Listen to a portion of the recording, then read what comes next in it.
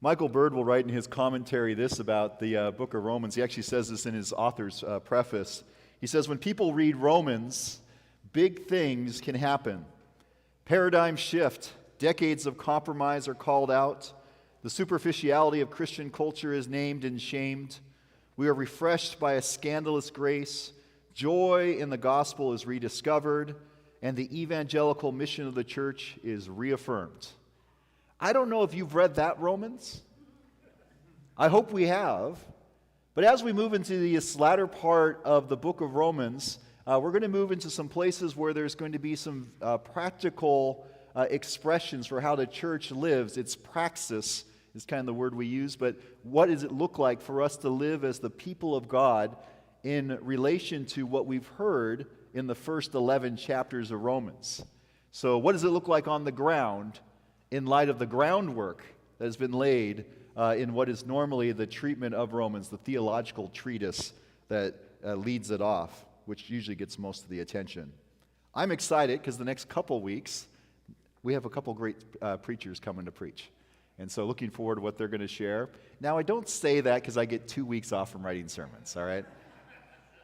But we have some wonderful folks who are going to be preaching in the next couple of weeks. I look forward to Haley's going to be preaching, and I know Rachel's going to be preaching. So looking forward to what they'll be sharing from Romans. So yeah, indeed.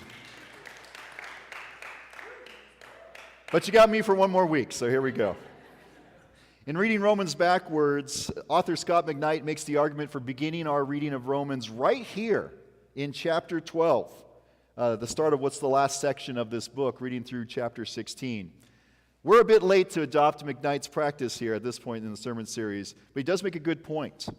Reading here and through the end of the book helps to make sense of what was said earlier in the text. So for readers and hearers who might still be at a loss at this point in this sermon series, perhaps the coming weeks will help clear things up a bit. In 1942, Americus, Georgia. Was anybody there? Were you in Americus, Georgia in 1942? Anybody there? I wasn't there. But Clarence and Florence Jordan, Martin and Mabel England started what's called Koinonia Farm.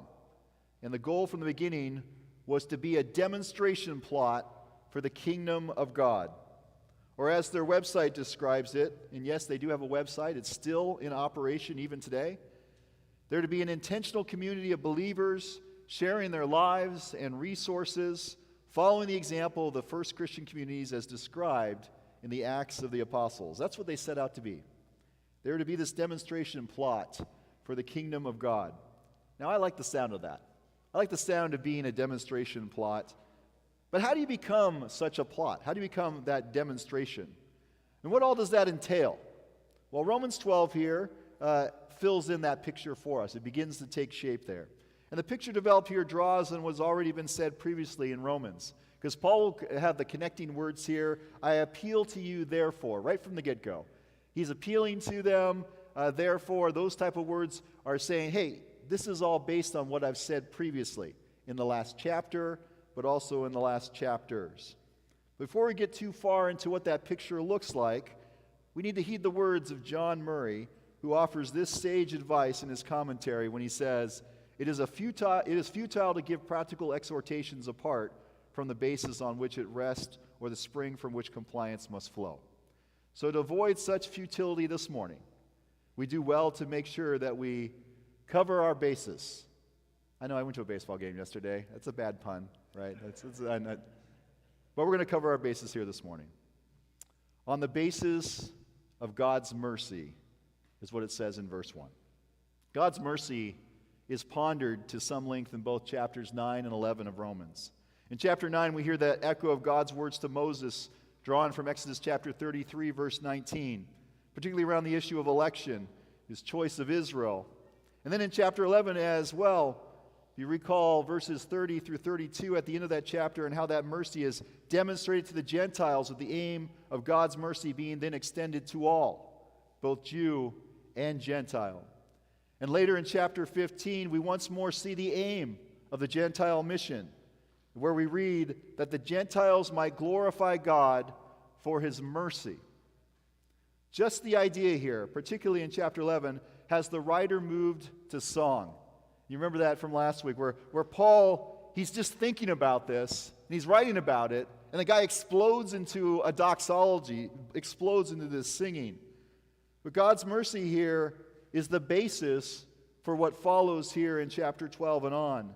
That new life moves God's people to a new way to live. And this new life is more than a tune, as Elizabeth Shively will observe, as it is the calling the audience now to respond to God's great mercies, not in doxology, but with a living sacrifice. A bunch of years ago, I had the chance to attend an exhibit entitled Bodies. Did you ever go to that exhibit? You ever go to the Bodies exhibit? How many people went to that? Raise your hand. So people can see who it was who went to that. Okay, we'll find you. It was a fascinating exhibit. It was a little creepy, I have to say that. It was a bit creepy, especially as you think about all the organic, fleshy stuff that's in that room, right? It's all this stuff is gathered together. Trying to separate in your mind the fact that these all belong to real people who once were fully alive. I think we make that kind of separation in our day-to-day life all the time, where we separate what we think about the body and other parts of our so-called existence, the mind, the spirit, the soul. We do it all the time when we talk about faith and spiritual life. But the idea here in Romans 12 is not such a disconnection. Instead, we are bodied persons. I think we have to come to terms with that. Some of us spend our entire life trying to come to terms with who we are as a bodied person and all the things that make up who we are. Whether that's underlying diseases or disorders, or maybe that's even just the challenge of trying to be comfortable with ourselves. So many of us go through that challenge, but that's the first thing we need to recognize, at least. You may not be comfortable with it, but to recognize that I'm here. I'm located right here. Oftentimes I try to escape to other places in my mind, but I'm still located right here, and you're located in the place where you've been placed there. But to see here that we're embodied, and our way of life is to be one that's offered to God as a full person. Now, the strange thing here is that this embodied way of life that's being talked about here is offered to God, who is both invisible but yet also present. That's quite a contrast to the idea, though, of sacrifices in that first century. Back in the day, it would have been quite different to offer myself as a living sacrifice. The whole nature of sacrifices is that something's offered and it's not living after the sacrifice is complete. But here we are in this contrast of a living sacrifice. But it also might be a contrast in our own day. It's why we oftentimes try to remind ourselves here in worship, when we talk about the giving of an offering, the collection of offerings, we're offering ourselves. We're not disconnected. We don't take our lives and fragment them and take little pieces and decide which ones we're giving. So when we talk about this idea of a living sacrifice, we're talking about an offering, an embodied offering from ourselves, as ourselves. Or maybe these words might be helpful. Take my life and let it be. Consecrated, Lord, to thee. Take my moments and my days, let them flow into endless praise. Let them flow in endless praise. That gets close to this idea of what it means to be this living sacrifice, the offering of ourselves. But not just ourselves, our persons, our bodies, but also our minds as well. And Paul connects those together here. He has them living together here in his argument because, again, he's recognizing ourselves as one self. There is a transformation that is happening there in our minds and the way that we think when we're in Christ. As we are in communion with Jesus, our thinking is being changed and it's being renewed. That we become better able to know and to live into the life God has for us, the people that God wants us to be. The term that oftentimes gets associated here to this type of change and transformation is the word sanctification. And that process of becoming more and more within the character and likeness of God. But we have to learn to live this new way. And in our tradition, we oftentimes, actually not oftentimes, we all the time, when we gather and worship, we have a moment of confession because we recognize that it's not as though we're getting degree upon degree upon degree upon degree until we reach total perfection. We recognize that we hit speed bumps all the time. And there's a refresh button that has to be hit there, a renewal. But there is a renewal that's happening. There is a refreshing that's happening. There is a changing that's happening here. And so as we live to learn this new way, we are actually learning to live in the new age, in the new world that we've been invited into, that we've been called to, that's been presented and prepared for us in Jesus Christ. And so we need to have our minds awakened. Again, you hear that same type of language when we come to the table each week. Like those early disciples in the end of Luke's Gospels, whose eyes were open. There's awakening that happens as we're encountered by grace. Observing what this would mean for the earliest audience, McKnight will write this. He says, this sacrifice is a dual action of God orientation and away from the world orientation. To turn to God, to embody a life that is sacrificial worship, is to turn from the way of Rome, to turn to Christoformity. Now, you might say, I've already turned from Rome a long time ago. I never was a Roman citizen, and so I don't have to worry. But if the presidential cycle we are currently, how should we say this? Enduring, might be the right word, has just gotten started.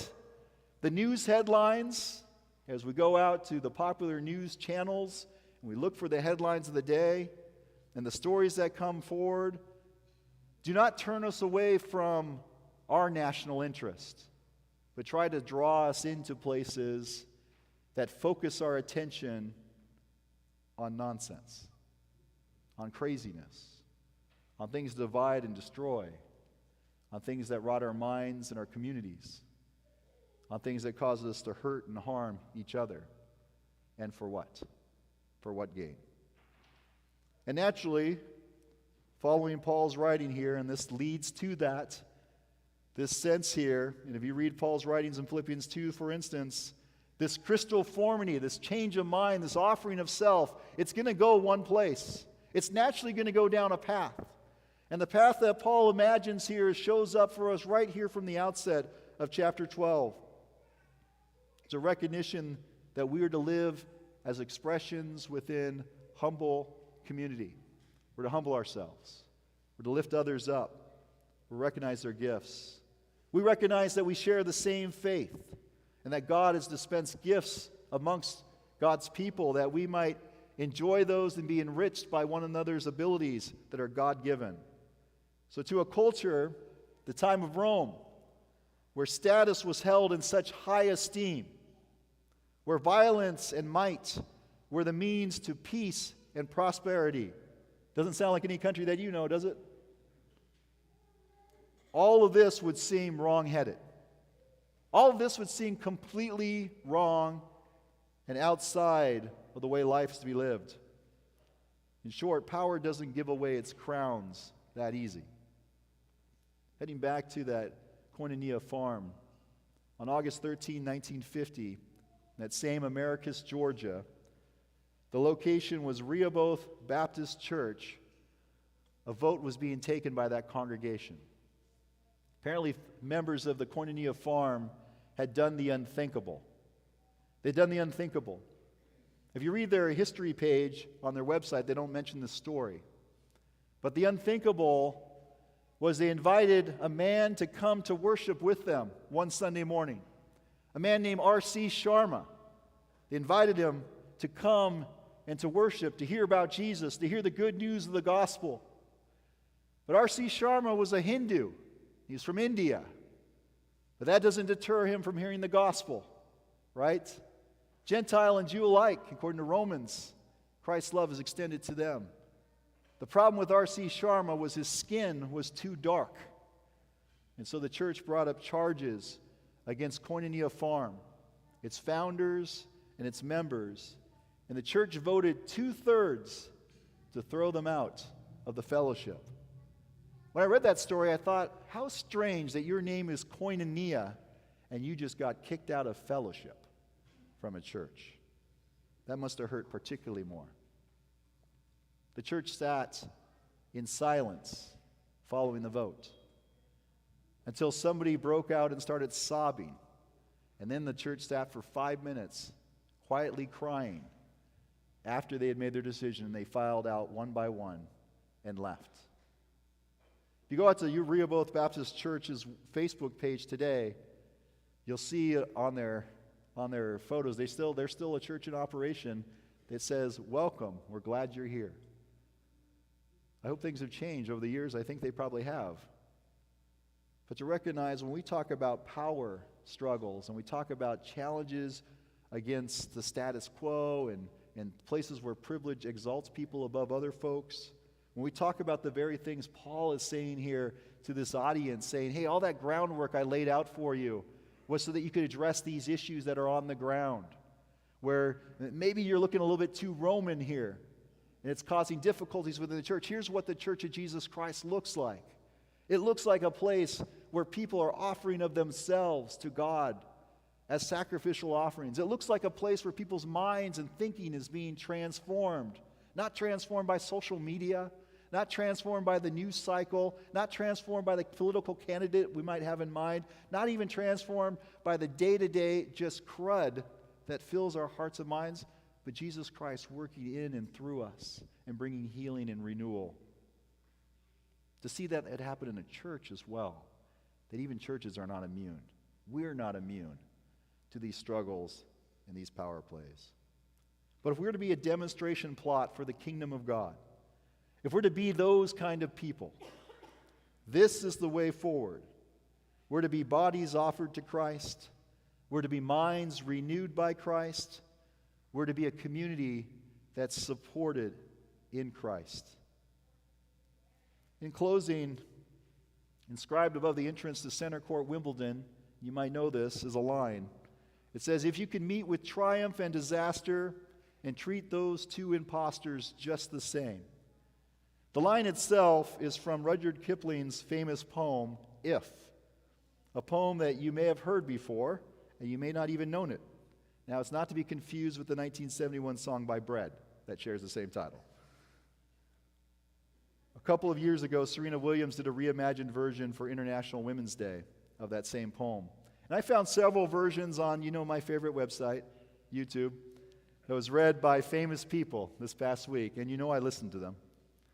Morgan Freeman reads one. Ralph Fiennes reads one. Dennis Hopper does one. And Sir Michael Caine does one, though curiously he gets one of the lines wrong in the poem. So I don't know how that happened, but he does get one of the lines wrong. The poem in both its forms, the Kipling and the Williams versions, offers sage advice to the hearer. Sage advice to them. Let me give you an example from the original. If you can keep your head when all about you are losing theirs and blaming it on you, if you can trust yourself when all men doubt you, but make allowance for their doubting too. And it goes on until it ends with this: if you can fill the unforgiving minute with 60 seconds worth of distance run, that's where Michael Caine, he puts 40 seconds. I don't know why he does that. Yours is the earth and everything that's in it, and which is more, you'll be a man, my son. The poem was inspired, though, and it paid tribute to Sir Leander Starr Jameson, who led a failed raid to overthrow the Boer government in South Africa. So inspired was Kipling that he wrote a poem that went on to be considered one of the great poems of the English language. It's an inspiring poem that itself here was inspired by another. It sounds a little bit to me like the structure of Romans chapter 12. Not the line for line that we hear there in the If poem, but that idea that something that goes on to inspire others was itself rooted in and inspired by another. That it invites us to live, invites us to think and relate in ways that are inspired by that one who's the inspiration. But the one who inspires these texts in Romans chapter 12 wasn't the head of a failed revolution. The one who inspired these is quite to the contrary. Instead, Jesus Christ not only received glory on the cross and claimed decisive victory from the grave, but went on to form one body, Jew and Gentile, a new community through faith to all the world as we enter a new age. Which leads me to one of the question here: if we were to be those people, if we were to live into the capacity that we have in Christ through God's Spirit, if we were to offer ourselves and to extend ourselves, if we were to follow after the rechanging and challenging, the the changing that we see in our imaginations and our minds because of Christ Jesus, what would that look like? I dare say it would be awesome upon awesome. You can quote me on that last part. But it would be to the glory of God. May that be the way that we live this day and every day of our lives, by the grace of our Lord Jesus Christ. Amen. Friends, let us pray together. Lord, we thank you on this day for your great love. We particularly are mindful of your mercy and your grace and how that transforms us as a community, how it invites us to places, maybe some places we're too afraid to go. So, Lord, we pray that your power and your grace would overcome our fears. Lord, in that good work that you're doing in transforming us to be the people that you've called. Lord, that we might live that way as a community here in this community, but also as we go from this place and we serve our families and neighborhoods and the people that we encounter along the way, that your grace might abound. We pray this in Jesus' name. Amen.